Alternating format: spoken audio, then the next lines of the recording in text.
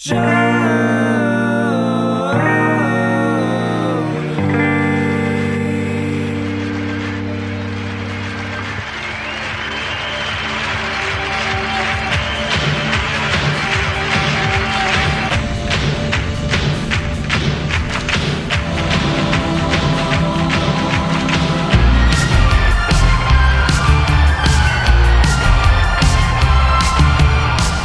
hello, everybody. Welcome to another installment of Show to Be with Mike G, the show of life, the show of New York City, Miami Hurricanes, Wes Anderson, aesthetic, taekwondo, and so much more. It's a pleasure to share this chat with you. We just wrapped Texas Tiki Week last week, and I had the pleasure of sitting down and chatting with some fine rum personalities, and this is a wonderful introduction to Stilo. You know, Stilo has not done a long-form interview. He's done very little media, actually, but it's brilliant to finally kind of crack the code and dive into this guy. He's a lovely, lovely man, and I can't wait for you guys to try this Banks 5 and 7 run. So, without further ado, I hope you guys enjoy this great chat with Stilo Pimentel of Banks Rum.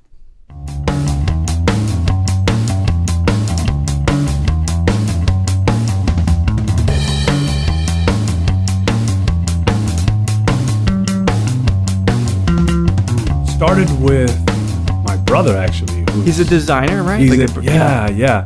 He's a designer, but he's like one of these designers that you assume is sitting on top of a mountain meditating on his next project. Like, he takes it to that level, which I never really understood that level of passion until I got into bartending. And then I told him, I get it now. I get why you're in front of your computer 24/7. Yeah.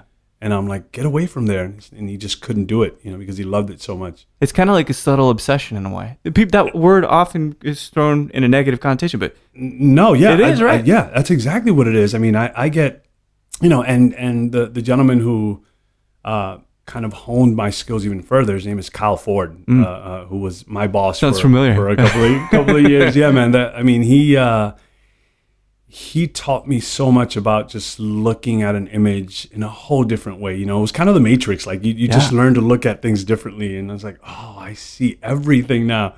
So he taught me a lot. And we're both Wes Anderson fans. Yes. Which helped greatly, helped me greatly, more greatly understand how he looked at images, because we love that sort of balance in all these images and the panning of the camera in his movies. So I started asking myself the question, every time I take a picture, I said, what would Wes Anderson do? And that's always been my inspiration. Oh, man. Well, so Wes Anderson's great. There's a few points for me about his arc of filmmaking. Maybe like some downsides or down points to me. But so for you, what do you think is kind of the pinnacle for him? Not even form or not even like dialogue, but just in pure visual aesthetic. What do you think is his best work? Is in terms of or maybe just your favorite. Yeah. Oh man, probably The Life Aquatic. Yeah. Okay. Yeah, that's, and I didn't know it until you just asked me that question, but it's the one movie that I see more than all his other movies. The second for me would probably be Darjeeling Limited. Yeah, it's beautiful. And then Grand Budapest would be my third. I love that one too. You get a mix of mediums and like animation and stuff. Oh man, it's a weird thing. I get goosebumps just thinking about just his movies just like speak to me on a whole different level. Yeah, and that what is a visual balance with his stuff, because it's just as much about the absence of light and color as it is the addition. Yes. See, you get it. And it's funny because I get these compliments that I appreciate. It's not an ego thing. It's just a type of compliment that I get when people say, hey, your pictures are visually pleasing. Yeah. And it's what I get when I watch Wes Anderson films, where it's like, I just feel this calm, and just like when, I don't know, it just does sometimes, something. There's this word familiar. One of the reasons I think that the Beatles are so successful, for instance, is that we know those songs even if we don't know those songs. Yeah. They have given and sprouted influence into every genre of music ever since the 60s or even the late 50s, depending when you go back. So it's kind of the same thing with Wes Anderson. Few American filmmakers. Now, of course, he pulls from Truffaut a whole lot, right? Yeah, man. Which is great, which is a great thing. But he may be, like, in terms of modern, aesthetically forward directors, he might be the dude that's setting our expectations about what's familiar in terms of aesthetic. And so, like, that's one of those things, and maybe that's why for me I feel peaceful too when I watch this stuff, because it's so and you don't familiar. pay attention to it until you decide to pay attention That's to right, it, and you realize that this is on purpose. It's not. It's that there's there's a connective thread. There's a reason to why he's doing all the things he's doing, and it reminds me a lot of when I got into film noir and that sort of imagery, and you don't realize that you're watching a specific, I guess, visual style of movie until someone tells you this is film noir and this is what it's supposed to do. Totally. And you're like, whoa. It's like the absence of light as kind of lighting the scene. Yeah. It's crazy. Like Third Man and, John Huston's Third Man. Oh, that's a great fucking movie. All right. So this is good. So we got this. I always tend to really connect with people when we talk about aesthetic, when we talk about film and music. Good. So stepping to the music piece. Oh, man. Is there any equally influential, maybe calming, maybe familiar artist that you really kind of cite as influential? Yeah. So again, going back to my brother, who's been my biggest influence in life. I was born and raised in the ghettos of New York City Washington in the 70s Heights, and 80s. Washington Heights. Yeah, it was crazy back then. Dangerous? 70s and 80s. Oh yeah, man. Yeah, man. It was tough. I think I saw everything that a human being should not see by the time I was 9. It was just it was matter of drugs fact, and though, right? gangs. Yeah. But his escape was the music that no one else was listening to in that area. Everyone was listening to hip hop and well, it was rap music back then. And is this like when I'm thinking African Bambaataa? Is that like that time period? Tribe Called Quest and stuff? Before Tribe Called Quest. Okay. But it was Sugar Hill Gang and all those people. And if you see that video of the Sugar Hill Gang, that's exactly what my neighborhood looks like. No kidding. It's just like broken down buildings, and it's just crazy. But his escape was a whole different style of music. He was really heavily into Pink Floyd, and music of the late '60s, early '70s. Rolling Stones, of course, the Beatles. He introduced me to the Beatles.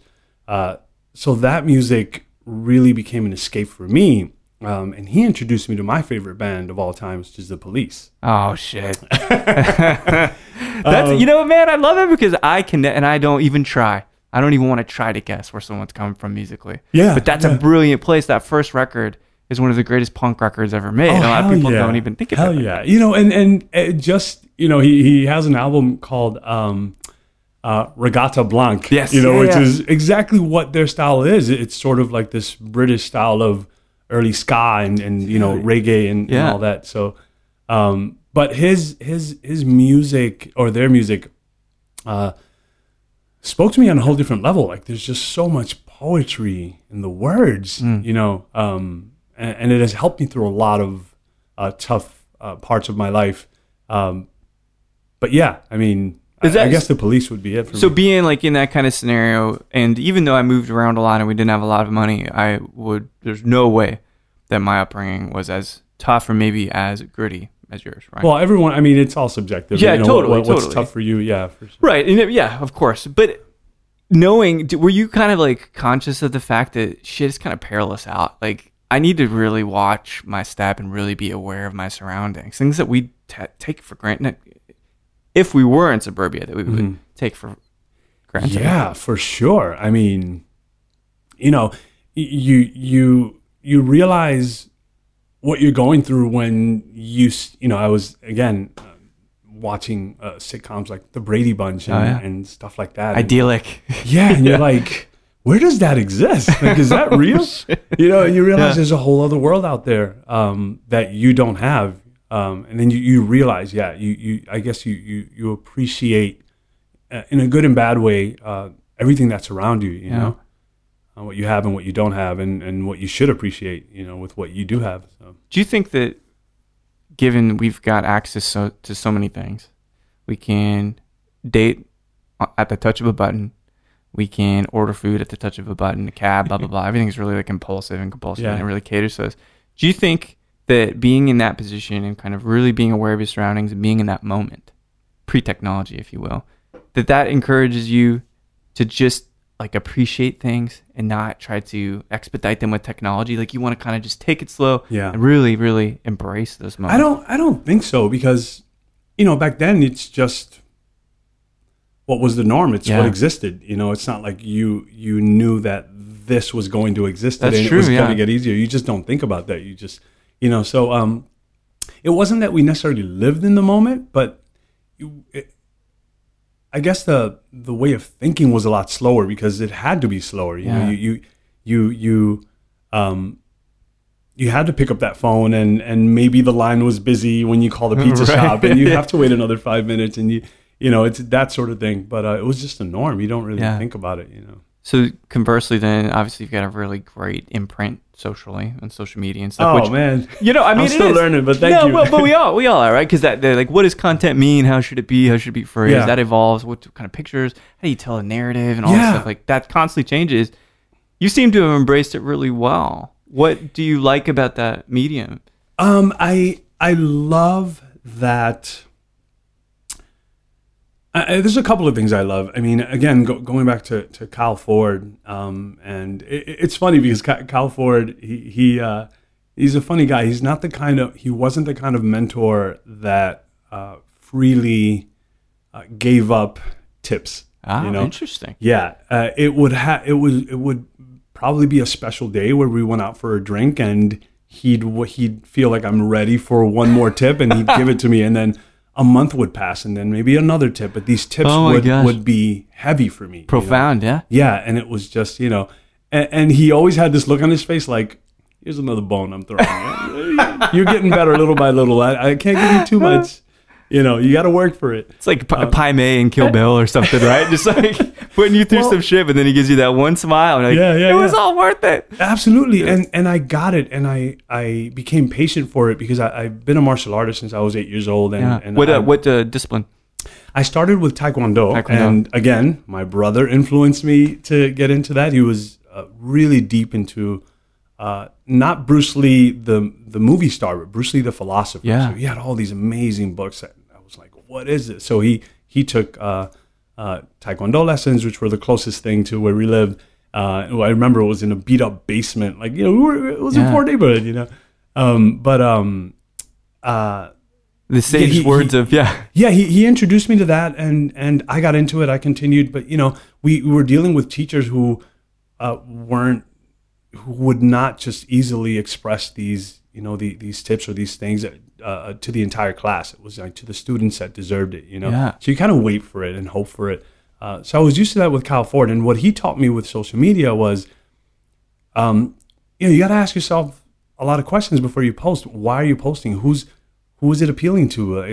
Is this just for you or who are you speaking to? What are you hoping to express with this message? And, so it's all these questions that you ask for. And sometimes I post things just for fun. Sure. But others I actually had this talk with Don Lee. And we had this back and forth and he was challenging me a bit in the best way. He's such a great guy. But he's like, he didn't, what he doesn't understand or what he doesn't appreciate about Instagram, for example, is that I told him that the message in the caption is just as important as the image. Absolutely. For me. But he's like, that's great, but a lot of people are not going to, really read that. And I'm like, well, that's okay. The right people will. And when people read that message and then go back to the picture and be like, oh, I get it now. If only one person gets that, totally. It's amazing for me. So, sometimes people don't care about context. Yeah. Which is why the picture also has to be amazing. Right, people totally. are just going to scroll. Because that's kind of like exist in itself and have its, bring its own gravitas. Just like, right? True. But to your point, and I think that social can be an amazing tool in a lot of different ways. It can be impulsive, again, and sometimes people just expect that you'll post. It doesn't matter how good it is. True. It's frequency, right? You got to be on the radar. Yeah. Now that whether we should do that or not, but this is kind of how we consume content. Absolutely. Oh, this guy posts a lot. Cool. He must be active. He must be relevant. But then at the same time, you got this duality where it's like, well, fuck. How do I put out something frequently that's also intentional and also has a message? I don't know. it's a philosophical question, but you seem to be enjoying it. Well, it's funny because when I joined Banks, when Banks brought me in, I'm very protective of my posts, and I don't want anyone controlling it. Amazing. No matter what job I'm doing. So although Banks wasn't interested in controlling it, I didn't know that. So I remember I posted an image. It was tasteful, but it was an image of my crotch about a month after I got hired, and just to kind of test it, just to see if they that's tell amazing. me, hey man, you can't do that anymore, because then it would have been a sort of, and they didn't. They embraced it. They loved it. They're like, we like your style. We don't want to change anything. And I'm like, yes, I love it here. That's amazing. That's a punk rock attitude, man. Just push a little bit. Just push a little, man. And just see how far you can go. But that's that's amazing, because then you kind of get push those boundaries out. Yeah, and that's my style with everything in life, to be honest, man. It's just push a little, just see what happens. You're never gonna know unless you just go over that line just a bit. Just a little bit. It doesn't have to be brash, right? Exactly. Just calculated. Exactly. Yeah, and that's really the thing that comes from wisdom. That comes from maturity. For sure. You know what You're I mean? absolutely right about that. It does come from maturity, because I would definitely 20 years ago I would not have been super afraid. Hey, can you see my testicle? Like, you just get a little more abrupt, probably. But that shit happens, And I love it that we're meeting each other at this point where we're at these particular different crossroads in life, but really great ones. New opportunities. And so when I kind of go back and I look at this narrative, man, this journey, I know that martial arts have played a big role. I'm sure that's a way to escape, but also a way to stay in shape, which is great. For sure. Mental acuity, Heck yeah. right? Discipline, all this stuff. But you're a foray into fashion. Mm-hmm. Were there other things that you were really thinking about pursuing? Because at least in terms of like academia, it looks like that's where you went. You dedicated yourself to aesthetic and maybe composition and all that. From a very young age, I was sort of literally in and around fabrics. Why? Well, my grandmother was a seamstress her entire life. My grandfather was actually one of the tailors for Dominican Republic's most infamous dictator, Trujillo. Yeah. So he was one of his tailors. So I mean, all my aunts, seamstresses, and so I was always around it. And I had a cousin. His name is Ray, and this guy. Damn, did this guy have style? He's still alive. He still has style. Yeah. But back then, he just had this style that did not exist in anyone around me. He had these beautiful suits, and he just knew how to wear shoes and knew how to wear these pants. And I was like, this is very different from everything else I'm seeing. And I remember I saw a copy of GQ magazine. It must have been, I don't know, 1979. Oh man! So do you remember who was on the cover? No, I don't. But I remember it was 1985. I was 11 years old, and I got a subscription to GQ magazine, and it was. I never got to pay it because I didn't know how to. I didn't want to ask my parents for this, and so I got 5 free months of GQ nice. And never paid. But it was like, for a little kid, it was just an escape, and I wanted to strive to be that. Gentlemanly. I actually won in middle school, 8th grade. I actually won best dressed for the entire year. No kidding. Yes, that's got to be an amazing feeling. Yeah. I loved it. I mean, as a little kid, you're like, you know what? This paid off. Yeah. That's so okay. Well, but it was everything is intertwined, right? So in the martial arts, I for the most part, I studied Aikido. And, when you're putting on that uniform and that hakama, which is a sort of skirt, and the process is such a meditative process. And it's like you're putting on an armor. It's like you're becoming, it does something to the way you feel. So that extended to fashion. And I took so much pride in ironing every single piece of clothing, and just putting it on, and every button, everything was a process, and it just made you feel regal. Sure. It just changed you, it just made you feel powerful. That's a beautiful way to look at it. Yeah. Sometimes when when I put on these pants this morning, I didn't really think about how regal it was. Dude, I have a favorite pair of jeans that are the most beat up things in the world, and they're my home jeans. But when I put that on, it's just, I feel like I'm a different person, right? So I'm ready to cook. I'm ready to clean.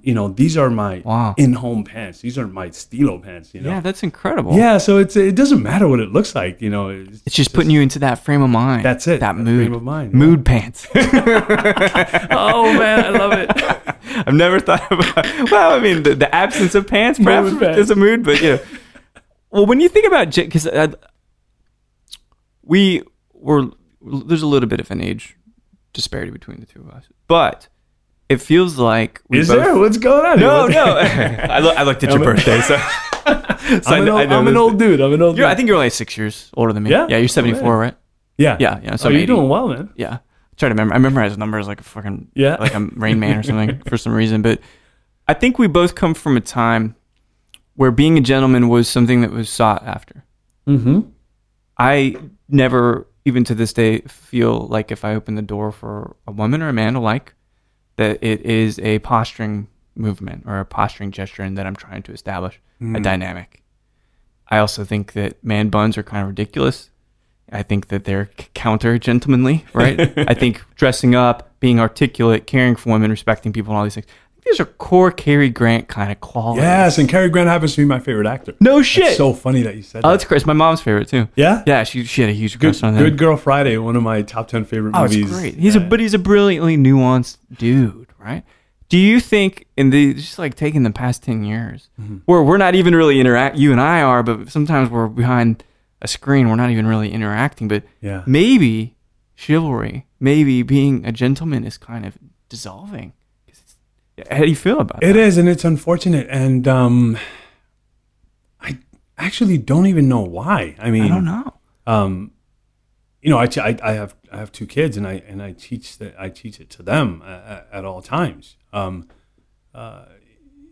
don't know what it is. There's something's lacking, and I really don't know what it is. There's just I don't know. It's just a weird loss of structure. Like you'll open the door one day, but then the next day you're like, no, you can't. You can't. It's got to be in you. Like this is what you do. Right. This is, it's such an easy way to make someone smile, whether it's a man or a woman. Doesn't matter. Of course, doesn't matter. Yeah. So it's a shame. I have no idea why.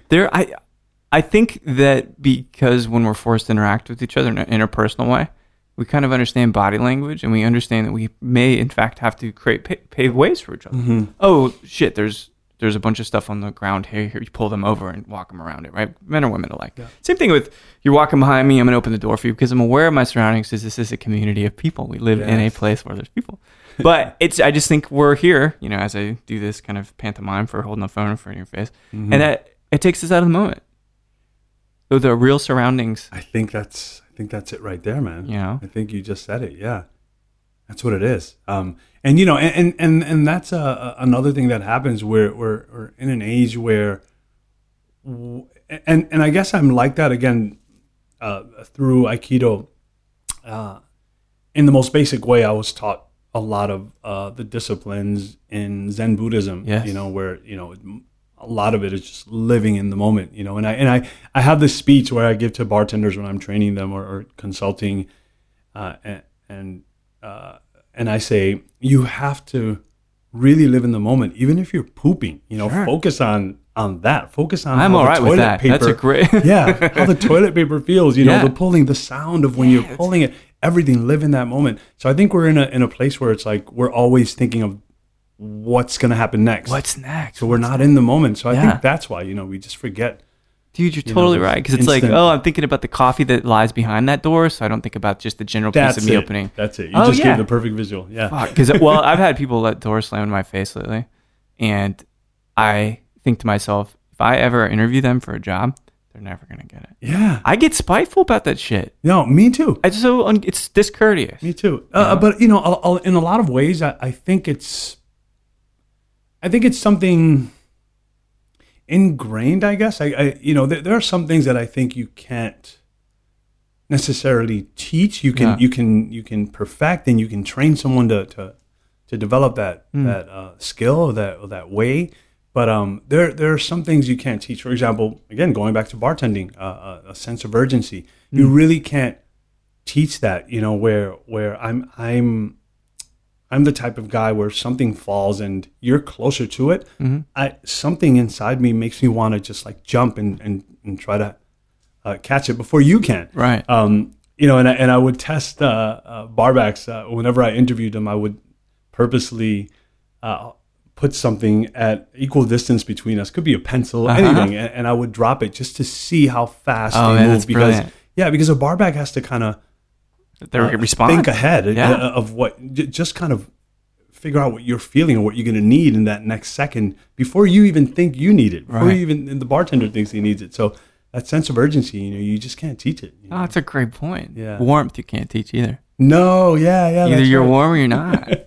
I don't know how that works out. Maybe it's rum. Rum helps, I think. Rum helps. I think that's not like the unanimous way to do it, but it certainly doesn't hurt. It does not, man. So this trek through, as we talk, and I kind of, ultimately what I'm doing is figuring out, well, how does this shit lead to two dudes drinking amazing rum on a Wednesday, right? And pursuing fashion makes perfect sense. It's a blend of color. It is expression. It is getting your hands into a process. You know, I mean, there's all this like really rich, actually vibrant way that you're connecting with a thing, a real thing, tangible thing.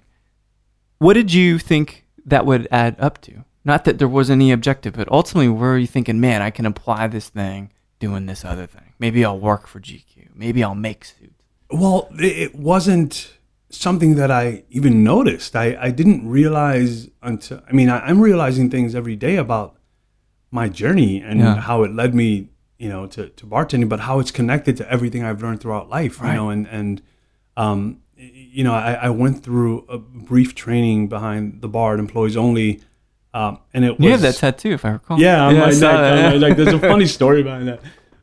But you know, I don't think it was an accident that I met Dushan and the fact that he takes a Buddhist approach to bartending. And that blew my mind. Because you already kind of appreciated those sensibilities. Yeah, right? And I needed that. Like anytime I'm being trained by someone, I want them to remind me, you know, of exactly. I want to respect them in that way, and I want them to have that sort of aesthetic, I guess. And Dushan has it, man. And it's just the way he speaks is like every time he opens his mouth, I just want to stop everything I'm doing and just like, you know, become a sponge. That's amazing.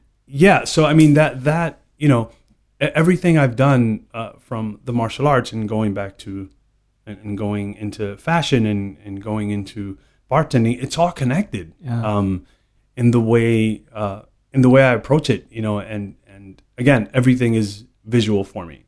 You know, putting on that uniform just made me feel like I can be more, you know. Wow. In style, in fashion, again, you know, I remember I had a vintage police T-shirt that I hardly ever wore, you know, man. And every time I wore it, I just, you know, it's just an amazing, it's like you feel unstoppable, you know. Yeah. And not that you need something to put on to feel that way, but it doesn't hurt because it's an extension of you, you know. You're wearing it because you like it. Right. You're actually defining it. Yeah, as it defines you a little bit, but you're still the person driving that. You know, if you're wearing a police T-shirt, hey, do you like the Police? Yeah, man. What are your favorite songs? I can list them. You know, and so it's a part of you for sure. But you know, and again, bartending, going back to Zen Buddhism and living in that moment and being accountable for every single step you take. Yeah, it's what Dushan teaches. You know, where you're accountable for your space, and as soon as you're done using something, everything goes back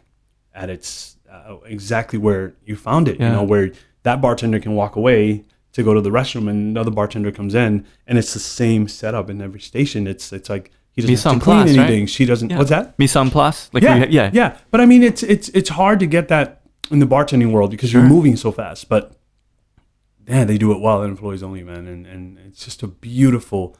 It just looks like a dance. It's gorgeous. Yeah, it's gorgeous. Yeah. I haven't had a chance to talk to Dushan, but I had a chance to interview Jay. And that's my man. Yeah. And we're lucky to have him in Austin, right? I'm glad he got away from Dallas. Sorry, Dallas, but it's good to have him in town. And he has that same kind of quality to him. Yeah. It's a little more cordial in Greek. For sure. Yeah. But it's still Zen-like in a way. For sure. And you get that just by shaking his hand, yes, right? Absolutely. Like you either have that or I don't know. It's just something, when there are certain people that'll walk into the room and they just create this energy just by being present, and just by smiling. It's just, they're just people that way, Absolutely. And Jay's like that, and Dushan's like that. And do you fancy yourself that way? I'm beginning to think that you're the same kind of oh guy. man, not at all. That's the funny part. I'm kind of outwardly I'm kind of a show off, but I'm as humble as they come, and I want to have that. When I come into the room, it's weird with me because I think I'm not at that level yet. And I mean, I don't know, maybe the person doesn't even know they're at that level, but I don't think I'm at that level. I think those people walk into the room and it's not their goal to create that energy. Right. It just happens. Well, it's what humility is, right? Yeah, exactly. But so that's the thing, is that you're good if you don't know, right? But every time I walk into the room, I want to make, I'm hoping to do that for people. Yeah. I want to create this positive energy, so I kind of work a little harder at it, where I'm smiling and shaking hands and, touching people's shoulder. I believe in that power of touch, I think once I lose that consciousness of it, then maybe I'll be at that level. I think it'll take years, but I don't think it matters. I don't think so. Yeah, I don't think it matters as long as you have that goal, man. To walk into a room and not suck out all the great energy, right? Why would you want to? And there are people like that, man. There are people they just like to complain and all of that. Yeah, it seems like this inner calmness that I'm gathering from you. We're getting deep, man. Well, sure, why not? Right? We're drinking fucking rum, and it's a Wednesday afternoon. Yeah, no finer way to spend a Wednesday afternoon, mind you. And this is on brand, but this rum is fucking good. The Banks 5, you so great brought.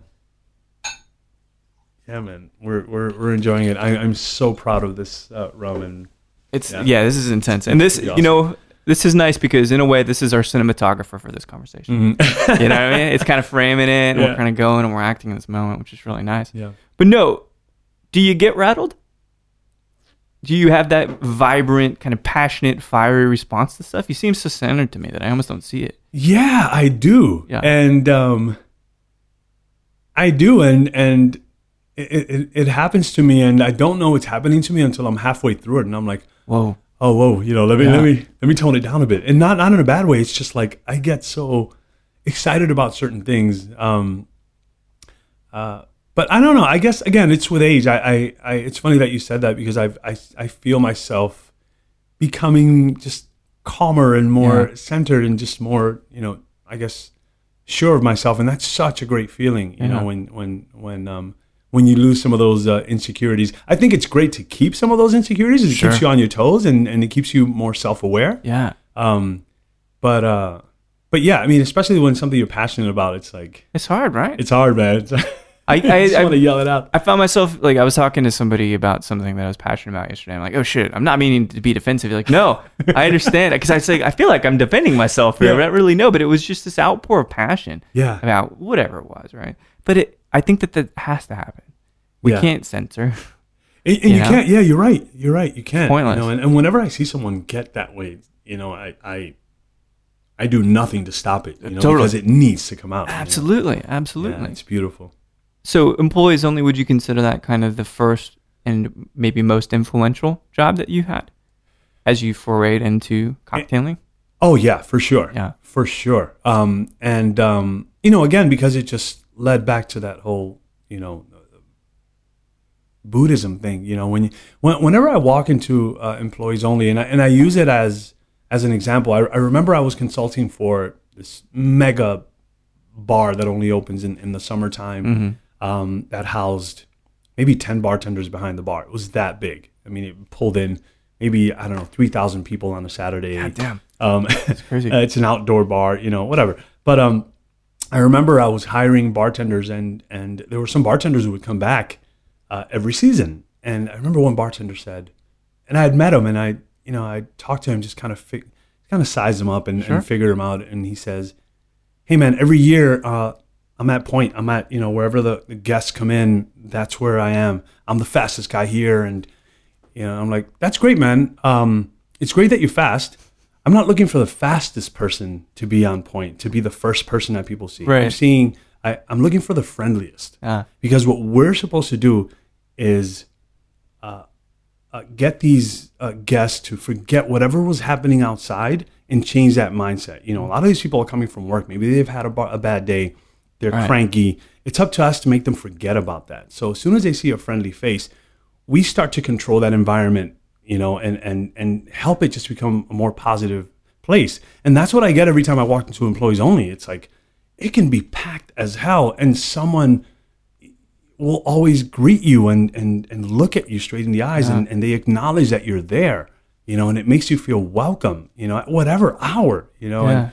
And I think that's huge to be able to have that at any establishment. It's not easy to be a bartender, you know, and deal with that many people and that many types of personalities, and you know, people are yelling at you, and you know, it's hard to stay centered, but they combat it by just doing that, which is so simple. You know, smile as soon as you walk in. Killing them with kindness, kind of thing. That's it, man. You know, it's gonna lower your, it's gonna you know, drop your guard, and you're just gonna be like, all right. Can you yell at someone that's sincerely smiling at you? I think it's mathematically impossible. I don't think you actually can do that. Mathematically impossible. I love it. That's true. But I mean, that's a good way to disarm people. Honestly, be cordial and warm. It's so simple, man. It's so simple. It really is. You know. So as you see, obviously, I mean, you have a decorated. Your resume is fucking massive. But this is no job interview, so I don't have to go through that stuff. But things have evolved in the cocktail community and mixology and all of that. And we'll talk about tiki in a second, because it's a really fun category, fun genre, fun culture, right? Yeah. But when you talk about ego among bartenders and things, because you're talking about the absence of ego. You're talking about what's best for other people. Selflessness, martyrdom, even maybe to a degree, right? Which selflessness. I experienced that. How do you feel about what is ultimately these opportunities with either trips, cocktail competitions, these major opportunities to put a singular face in front of something? Do you think that you now see, and I'll use the term, more star tenders because of it? People that are fighting for them and their brand, and that's it. Well, you're saying... do you find that to be something that's a little more present now? Yes, and thank God, I think, because you know, these. I mean, well, there's a good and bad in this whole, you know, star tending thing and putting a face to a brand, which is, you know, you, and again, I think it's something that comes with age. Again, when as you get older, if you're smart enough, you start becoming more selfless. You know? Sure, right? But, you get married, you really learn that that's the thing that you need to do. Yeah? Well, I mean, for example, going back to my Instagram account, and it was something that wasn't conscious, but I'm almost never present in the shot, because I want it to be about the message. I never wanted it to be about me. Yeah. You know, I wanted it to be about this message that I want to share with the world and make them happy and make people smile, you know, through this image, and through this, you know, if I get lucky, a clever caption, you know. Sure. It's never about me. And I think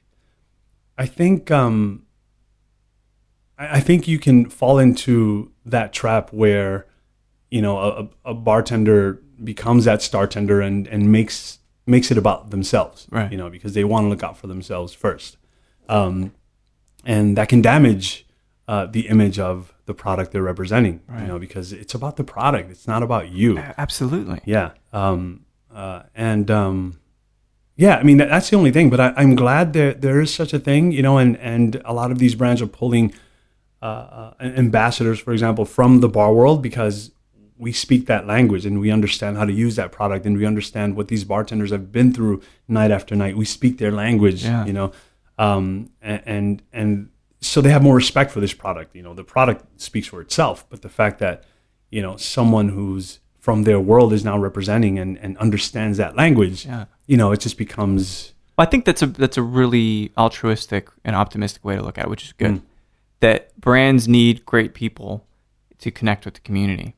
Because the only thing I've got a problem, if you've paid your dues, because I come from music ultimately, so if you haven't, I've said this fucking analogy every time, but if you haven't set up a drum set and had to carry amps and that Ampeg 8x10s up a staircase, that's it. Then fuck off, You said it. You right? said it. So if you've done that, damn well, like then you can connect to those people that are in the trenches that are really working. Yeah. And so I guess to your point, I think it's really brilliant that and positive that it is and can be that way for someone that worked really hard, that they can connect with people and say, you know what, I love this thing too. I know it's a brand. You know, we talked about the branded nature of our chat or what potential chat would unfold and like, you know, brand's good, off brand's good, whatever, right? But I think you're right. It's about people again. And if it remains that way, about the community, then it's for sure. And you know, another, you know, I've been, oh my God, I've been so lucky, man, because in every part of my life and career, I've just been lucky enough to be in the presence of people who just became mentors and have shaped my way of thinking. You know, again, so Kyle Ford's boss, which was our boss, I guess, when I was working with Kyle Ford, Richard Lambert. Oh my God, this guy again, another, you know, another one of those Zen masters, you know, who can, you know, they're when I came into that gig where I was working with him, it's not that I had a bit of an ego, but you know, it was hard for me to really listen to others as much as I listen to myself, and it takes time to drop that, man. Yeah. Is you feel like you have to prove something, you know? No, you're right. And that comes from being self-conscious. Yeah, absolutely. Right. And you mentioned these kind of, these flaws in ourselves that we have to have. Yeah, absolutely. You know? And he taught me in the most indirect ways, you know, to drop that and not make everything about myself first, you know, and he would, and I remember there were times I'd go into the office and we'd be alone. He's like, hey man, have a seat. And I knew that he's about to give me a 1 hour conversation, possibly about not a bad conversation, just possibly about one picture that I posted, but he'd go into like the details of it and the philosophy and, you know, how to help me grow from there. And I don't know, just the way he spoke to me, there are certain people in my life that speak to me and I'm just like a little kid again. And all I do is listen. Yeah. You know, and not everyone else can get through to me except that person. So Richard Lambert is one of those people. I don't remember why we got into him, but I forget what you asked. Well, no, about you talking about ego and like singularity and how people are doing things for themselves, and you know, you come in and you actually have this dude that's like, all right, here, listen, sit down. Yeah. So I mean, he was influential to this day. You know, I try to get a FaceTime with him, and sometimes it's tough because I don't live in New York anymore. Well, you're in Florida, right? Yeah, I just moved to Florida. Okay, so that's why I was curious. So like, why the hell would you willingly be in Florida as Irma's hitting? You know, it's funny. So I've gone through a lot in life, and I'm thankful now that I've been through it because it's made me who I am today, and it's made me a better person.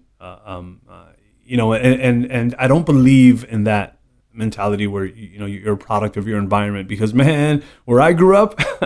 I should have been dead by the time I was 12 if I did what all my friends were doing. You still keep in touch with anybody? No, right? Man. And I'll tell you why. I'll tell you why I don't. It's just one of the saddest experiences of my life. I remember when I was 17 and I went into a bar because there was some sort of illegal gambling going on in the basement, you know, and I was just meeting someone there or picking someone up there. I won't say who. But we came out of there and I didn't realize that it was, you know, one of those spots that, you know, sells drugs. Yeah. But I was being followed, you know, and I got held up at gunpoint, you know, for a pair of jeans and a t-shirt that were in my bag that they thought were drugs. Really? I ran to the precinct, scared as hell, tried to describe what these guys are. They brought out these, you know, these books. They were pictures back then. And every other page I turned was someone that I grew up with. Oh, shit. And to the point where I was just so sad that I'm like, you know what, I'm kind of done with this. I don't recognize anybody anymore. I just want to go home. Yeah. And it made me so sad, you know, that this is what they had become. They all had criminal records, you know, and thankfully I didn't. And a lot of it has to do with my brother, you know. He's just protecting the hell out of me, you know. Man. I remember we would leave the house when he was forced to hang out with me. He's about 5 years older than me. And he would hold my neck and walk me around that way. you know, and every time he turned, it was like this. And I would complain about, oh, my neck hurts and my brother did this, and he would get in trouble for it. And I realize now that, you know, I thank him for it, because it was the way he would have to keep me in line. You know, while he was having conversations with his friend, he would just, you know, hold me and make sure that I don't go anywhere. Wow. You know, it was a dangerous neighborhood. Man, that's dangerous crazy. neighborhood. Yeah. Well, then it must be nice to be in Florida. But then you go into another dangerous fucking neighborhood, well, right? that's the thing. So, I mean, you know, I grew up 43 years in New York, born and raised, and, you know, it was last winter, it was February, and I just felt like I couldn't breathe anymore. You know, I felt like everything was closing in on me. It was really cold, the trains were horrible, and the buildings seemed just bleaker than ever, and I just... You have a family there, right? I have a family. I'm separated now, okay. Which was, you know, one of the reasons it actually made it easier for me to move to Florida. Right. But it was for work, for sure, for banks. But I knew that I was going to leave this year anyways, because I just couldn't. I just couldn't breathe anymore. It was just something that, it was just one day. It just hit me, and I went straight into my office, and I told my boss, it's February. I'm giving you enough time. I want to be extremely honest with you. I'm leaving by the end of the summer. I can't do another winter here. I'm just not myself anymore. Wow. And I moved to Florida, and it was like a rebirth. So I don't know what it was, but I knew I would find it there. Sometimes, for me, that's the thing, like going into the woods. Yeah. That gave, well, beyond all the extra oxygen, which doesn't feel so bad, but it's like, it's opening, it's freeing. Because, well, you know, I've always been enamored with this sort of beach town life. Yeah. You know? Speaking of tiki, right? That's right. So, I mean, you know, and again, I was there 3 weeks, and then we get hit by Hurricane Irma. You know, only sort of 3 weeks? Only 3 weeks. I didn't realize it was that short amount of time that you had been there. Yeah, man. So I posted something about like, hey, man, you know, there are places, you know, like New York, like you're not considered a New Yorker unless you've been there for 5 years or something. Whereas in Florida, I'm like, I'm a Floridian now. I've been through a hurricane, man. That's it. It's official. That's all you got to do. All right. That's fair. I'll give you that. That's probably pretty good. It's a good rite of passage going through what was one of the most historically strong, you know, or rather strongest hurricanes in history. Well, you know, what I posted was, I said, when you're helping someone put up shutters, these hurricane shutters, you're officially a Floridian. And someone commented, no, man, the fact that you stayed makes you a Floridian. Wow. Damn. There you go. Damn. That's it. That's amazing. Actually, it really is symbolic, man. Yeah, it's for sure. Good on you for staying part of the community and helping, you know? And how you made it to Austin, I think for me, I was like, I don't think Stilo's going to make it. I think you're going to get stuck. I got here late, but I made it, man. You did, it's my first time in Texas, and it's just been such an amazing welcome so far, man. We visited some great spots last night, too. Nickel City. Townsend. Nickel. I got to go to Nickel City, and I had wings at like 1 a.m. Amazing, like, right? This is it, man. But as soon as I went straight from the airport to the Townsend. Yeah. And the bartenders there, Aaron and Jeff and the crew, you know, they knew what I had been through, and they're like, first thing they said was, you want a shot, dude? 5 or 7. They're like 5 or 7. And I loved it that they said 5 or 7 from Banks. I'm like, let's go for the 5, man. Let's start with that stuff. So we all did a shot, and they're like, welcome. And it was just so beautiful. You know, it was the first thing I did as soon as I got here. That's the town for you. You know what I mean? That's how Austin can be. Yeah, man. And especially in this industry, I think it's like that anywhere, but especially here. We really love people. Yeah. You know, and I think that's a great thing. Yeah, for sure. So how did you make this? Because, all right, so we've been sipping this rum, you know, and I can't hold back anymore. I mean, it's like making a mother sauce, okay? Yeah. So you use all these ingredients that singularly have this incredibly important role in the whole totality of the sauce. Yeah. Rum's great, right? Most people familiar with Puerto Rican rum. Yeah. I like Guyana. We were talking about that. Jamaican's got that funk. You got rum from Barbados, Trinidad, even Colombia, right? Like everywhere. So one, how did you make that jump into brand work? That's an interesting question. And I had this conversation last night. Someone asked me that because when I did it, it wasn't as widely known as it is now. Yeah. You know, and I remember it was Pamela Wisniter, who's now the president of USBG, and again, just one of those people who can literally say, Stilo, I want you to get on all fours and walk like that for 10 minutes. And I do it. You know, it's just one of these people. I listen to everything they say. Sure. You know, Dwayne Fernandez Jr., one of those guys, you know, everything he tells me to do, if he says, do this, I do it because it ends up being, you know, the right thing to do. Sure. You know, he's just one of those guys. But I remember when I joined the USPG, when I first joined, she says, hey, Stilo, there's this national competition I think you should join. And, you know, I'm older and I just want to bartend and learn how to do this. And I'm like, I'm not a competition bartender. You know, I've been doing competition fighting for years, and I was kind of, you know, retired from that fear and adrenaline that you mode. feel. That I'm like, oh, it's stressful, man, and I'm like, I'm kind of done with that. And she's like, Stilo, this is going to be good for you. I think you should do it. So I'm like, you know what? I'm gonna listen to you. You just have. She just has that where you just want to listen. I ended up winning this competition, which was insane.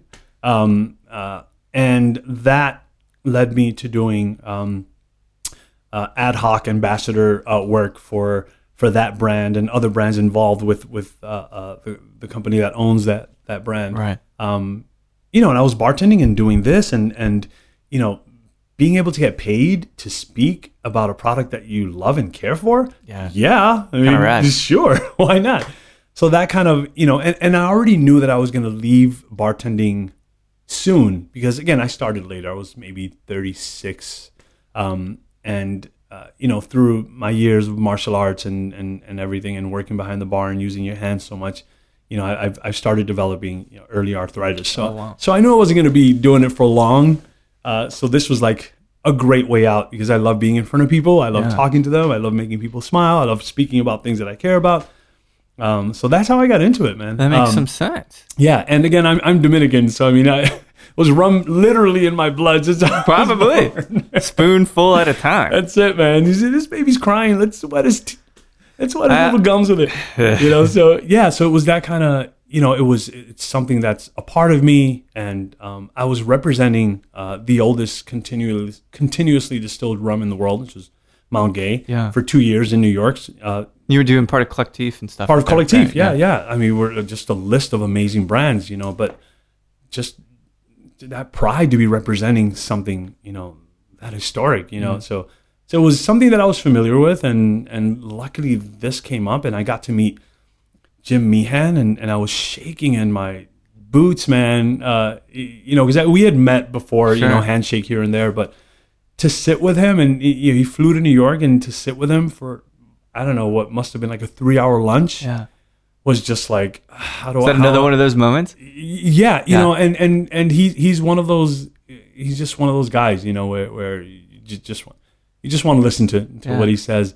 And I just, I don't know if it was luck, I don't know what it was, but I wake up every day just feeling lucky that I get to represent this brand. And it's just one of the most amazing things I've ever drank. It really is. And so going back to the mother sauce thing, this is why I used this, right? Yeah. You know, it's hard to make a good Mornay sauce. You know, you can say it's easy. It's hard to make a good hollandaise sauce if you don't whisk it enough, right? Yeah. But it's certainly hard to make a rum that feels complete. True. Right? Because there's so many different styles, and some of them just have a really kind of monophonic, to use a musical term, monophonic nature. And that's good. But then you got to blend.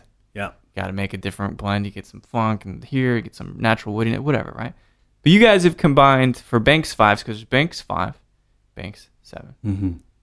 5 contributing countries in distillate, 7 contributing countries in distillate of different ages too on that particular different ages, yeah. All between 3 and 5 years old. Yeah, which is it's great because it just gives you so much breadth of flavor. For sure. And this is not a brand thing. I really love rum, and I'm impressed by that concept because that's compositional. It is. You know what I mean? Oh my God, yeah. Because it's saying I'm going to take the best things from these other things, and I'm going to build a greater.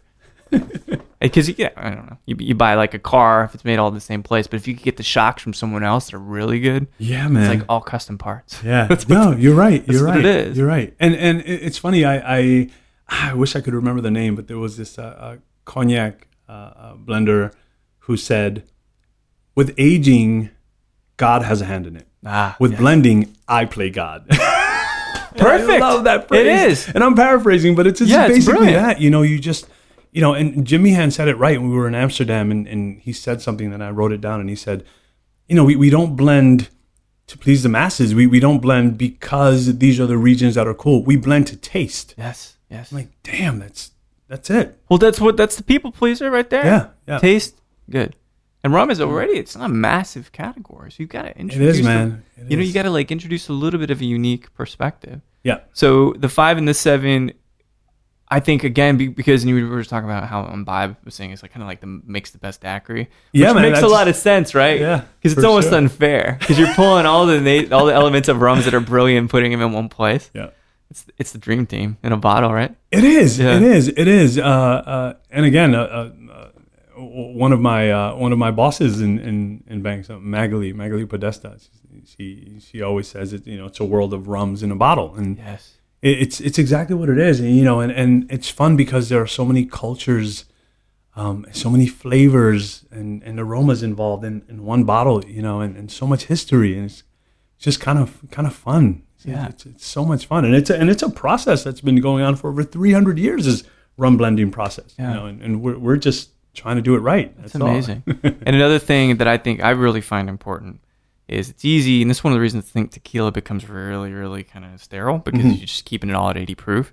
Pumping this up an extra 3% really does make a difference. 86 proof blended rum, man, 43%.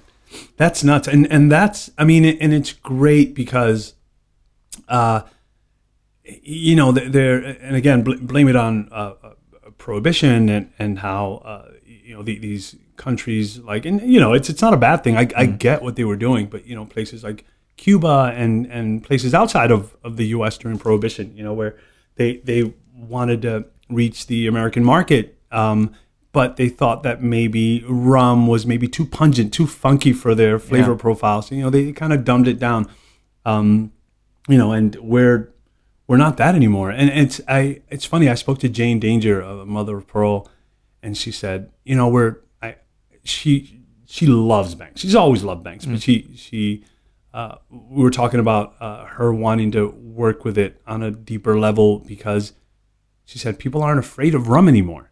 People are not afraid of what rum is supposed to really taste like. Which is that. Rum drinkers call it the hogo. Which is this funk and aroma that you feel, and you don't want to hide. You don't want it to be,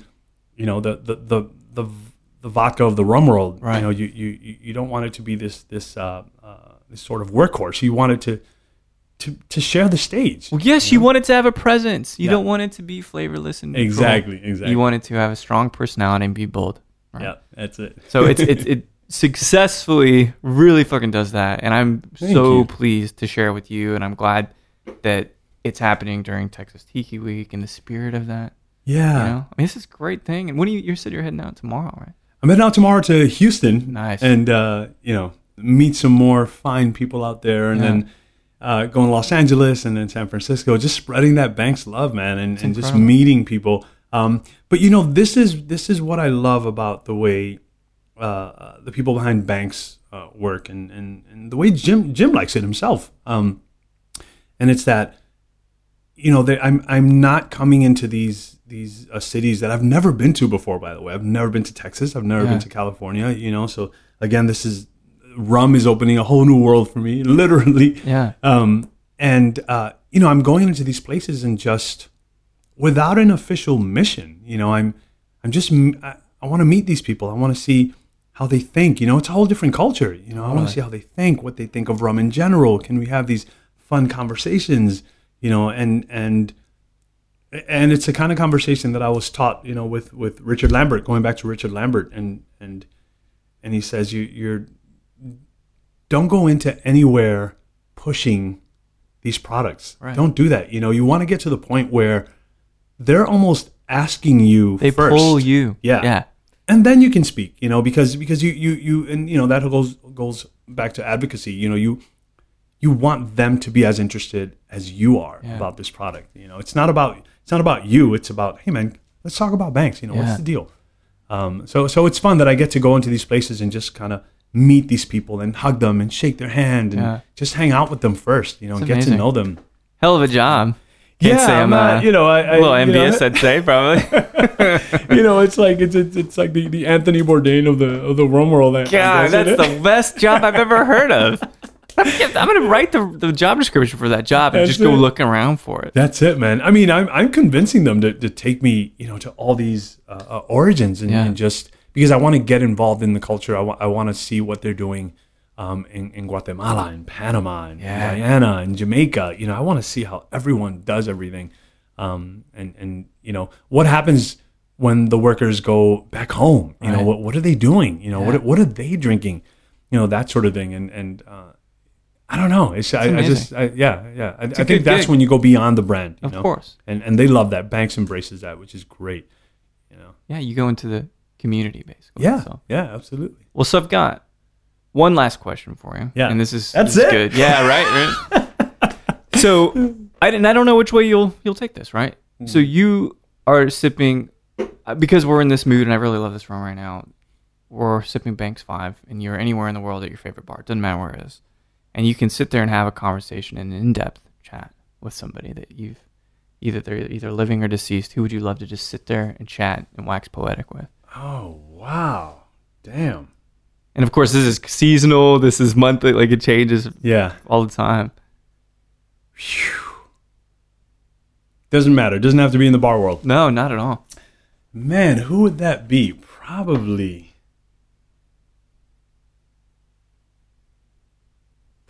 this is going to sound corny, man, but probably Wes Anderson. That's cool, man. Yeah. No one's ever said Wes Anderson. Yeah, probably Wes Anderson because, man, if you're a guy who can have all these major stars in your films and strip them of everything that says I'm acting, because it's almost like they're not acting in his movies. If you notice, there's sort of this consistency of mood throughout all the characters. Totally. And I think if you can manage to do that in a film over and over again, I just want to ask you a million questions, and I want to know what you think of rum, and I want to know what you think of Banks, and I want to know, where do you shop, and what do you do when you're not directing it? I think he would be a really interesting guy to talk to. That's amazing. Yeah, that's the first time anyone said that. Yeah, I'm actually really pleased to hear that because I wonder if I'm sure he drinks, and he went to UT here. So he's like, he and his family from Houston. I did not know that. Are you kidding me? Yeah, he's around all the time. Oh, man. Well, maybe not as much anymore, but used to be when I was a little bit younger. That's my next post. Dude. See? There you go. That is absolutely an objective, and that is something you should strive for. That's awesome. CeeLo, dude, I knew it would be great. I know we had a little bit of chatting, and I'm so glad that the hurricane weakened because it was expected to be much stronger. Yeah, we got lucky. Allowed you to come out here, and I think you're going to love the rest of Texas, and I sure as hell think you're going to love the rest of this states you get to travel to, man.